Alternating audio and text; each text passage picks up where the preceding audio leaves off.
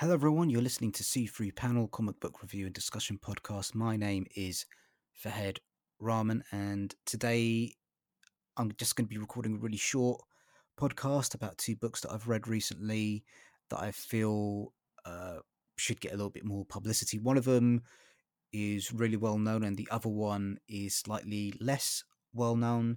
The two books are Ducks, 2 Years in the Oil Sands by Kate Beaton, and the other book is Sir Gawain and the Green Knight by John Reppion and Mark Penman. I've received hard copy. I've received advanced review copies of both books in exchange for an honest review. I'm going to start off with Sir Gawain and the Green Knight uh, by John Reppion and Mark Penman. The copy that I received is a beautiful kind of A4 size hardcover, uh, and it tells the legend, the myth of Sir Gawain and the Green Knight, which I think most recently has received a really famous movie adaptation. This graphic novel hasn't got anything to do with the movie adaptation. I've not seen the movie, but I've heard really good things about it. So there's obviously something in the air about revisiting this particular myth, and I just want to quickly kind of talk about the artwork. It's it's a really gorgeous book. One of the things that I particularly like about it is that each page tends to take a really strong color scheme. So the opening section features really strong reds, and then those take place in Arthur's court. The sequences where the Green Knight or that are about the Green Knight are these really kind of lush green, bright green colors.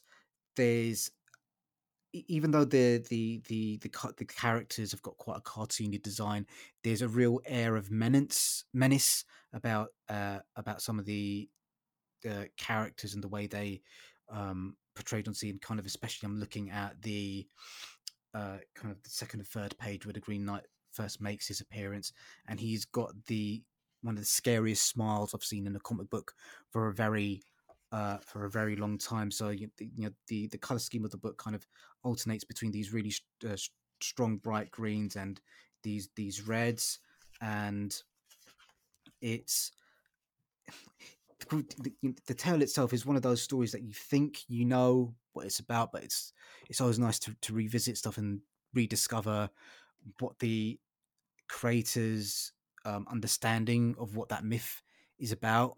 And so I don't want to give spoil. You can't really give spoilers away for a myth that's you know hundreds of years old and has had uh, you know, God knows how many retellings and reinterpretations. But I felt that their take on what the myth was about and uh, why what the characters' motivations were for doing the things that they did was fascinating, and yeah, it's quite and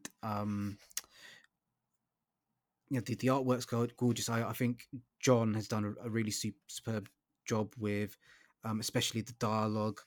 It, you know, it, you know, what's I'm looking for? John's done a really good job with the dialogue. The Sir Gawain comes across as a really sympathetic character in a lot of ways. The Green Knight and kind of the other bad guys that are featured in the book come across as really well rounded, and you kind of really understand their motivations for doing the things that they do. So there's no kind of like, oh, there is a good guy and there's a bad guy. You can kind of see that both sides are flawed in the way that they approach solving their problems. So yeah, this is a really firm recommendation from me.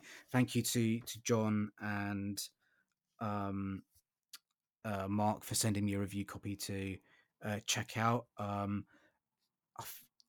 I think this is available on the website. I'll include a link for where you can purchase this.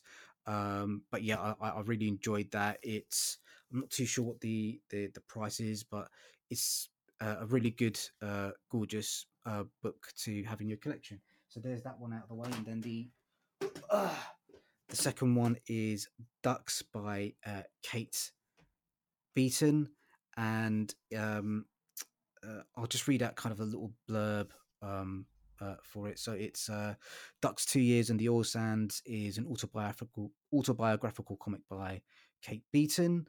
And it's an extension of a 5-part webcomic that she initially posted on Tumblr.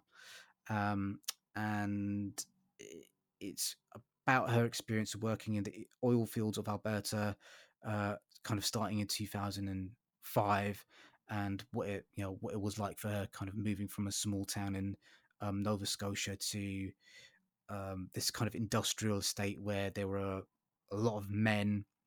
Kind of the men outnumbered the women by quite a large amount, and how this kind of mass migration of people from these small towns in other parts of Canada to these oil fields, or these coal factories, coal mines, and uh, things like that, kind of um, depleted these towns, and kind of how a lot of young people moved away to these places for jobs and opportunity.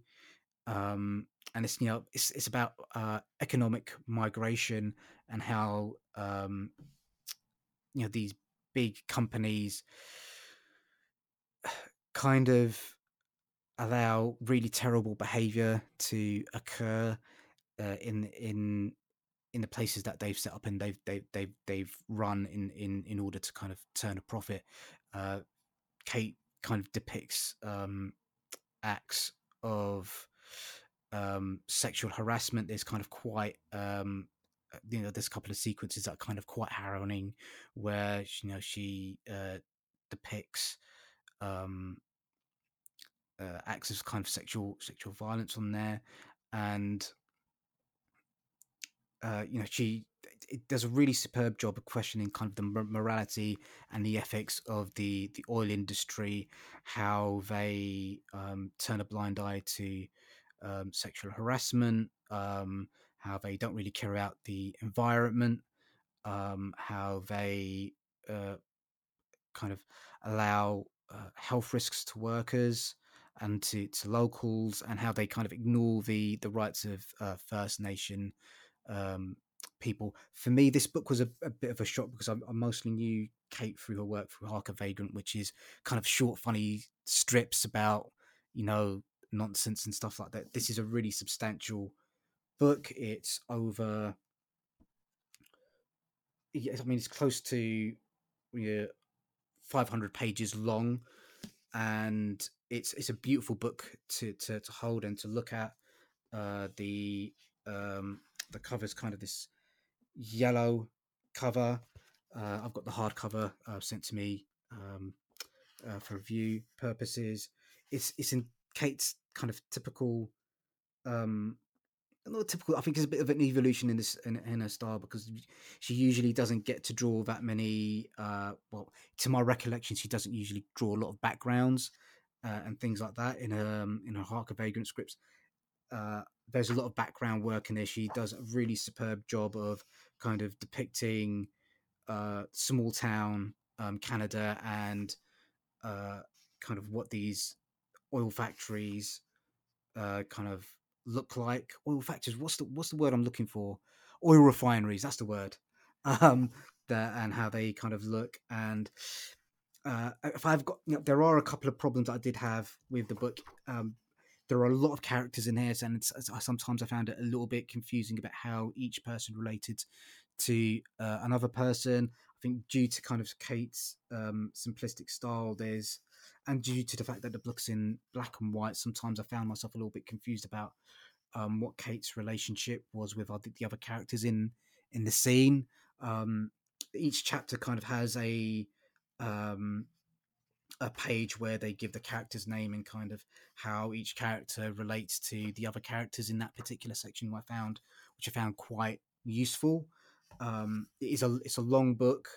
uh, uh, as I mentioned, and there are a lot of characters in there, so it can be a little bit confusing about who's who, especially since so many of the characters seem to be kind of like middle aged, well, not middle aged, but kind of like white guys, over 25, with moustaches. So I did find it occasionally a little bit difficult to know what Kate's relationship and feelings towards certain characters were.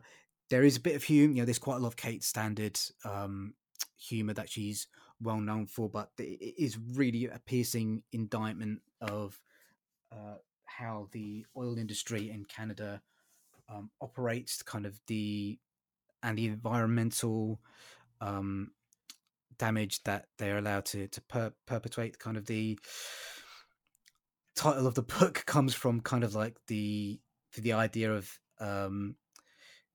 the oil industry giving lip service to solving some of the problems that it has created. And I think, you know, it's really beautifully written. Kate kind of treats all these kind of themes and subjects with kind of like an even-handedness.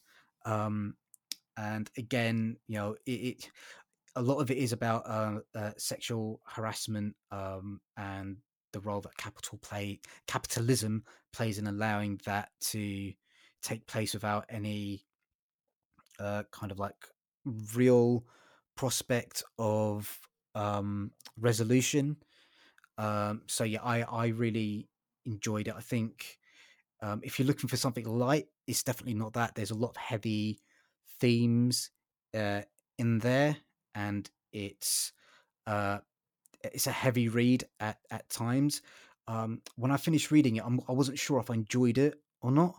Um, but you can tell a book is good when it kind of lingers with you in the weeks and months after you finished it. And there's certain things in the book that have resonated with me and have kind of left a mark, and that I go back to thinking about in my quiet moments. So definitely, I mean, this book has been really well received by a lot of people already. I think it's already going to be in the list for the graphic novel of the year competition on a lot of people's lists. So yeah, so definitely check that out. And again, thank you to the publishers for sending me an advanced review copy of that as well. So that's it, guys. I'm going to be trying to record a few new episodes in the coming weeks. It might be a little bit spotty, and I'm also going to try and copy Cole's lead and do a few video reviews. I'm probably going to start off with Ducks and the Green Knight and Sir Gawain. Okay, thanks, guys. Check us out. Check us out on social media. If you've got any comments, please send an email to us at seafoodpanel@gmail.com. We're open for submissions at the moment, so if you've got a book that you'd like us to review, or a Kickstarter or anything like that, we're open for that. And if you can please kick us some money in the tip jar, that'd also be really helpful. Thanks, guys.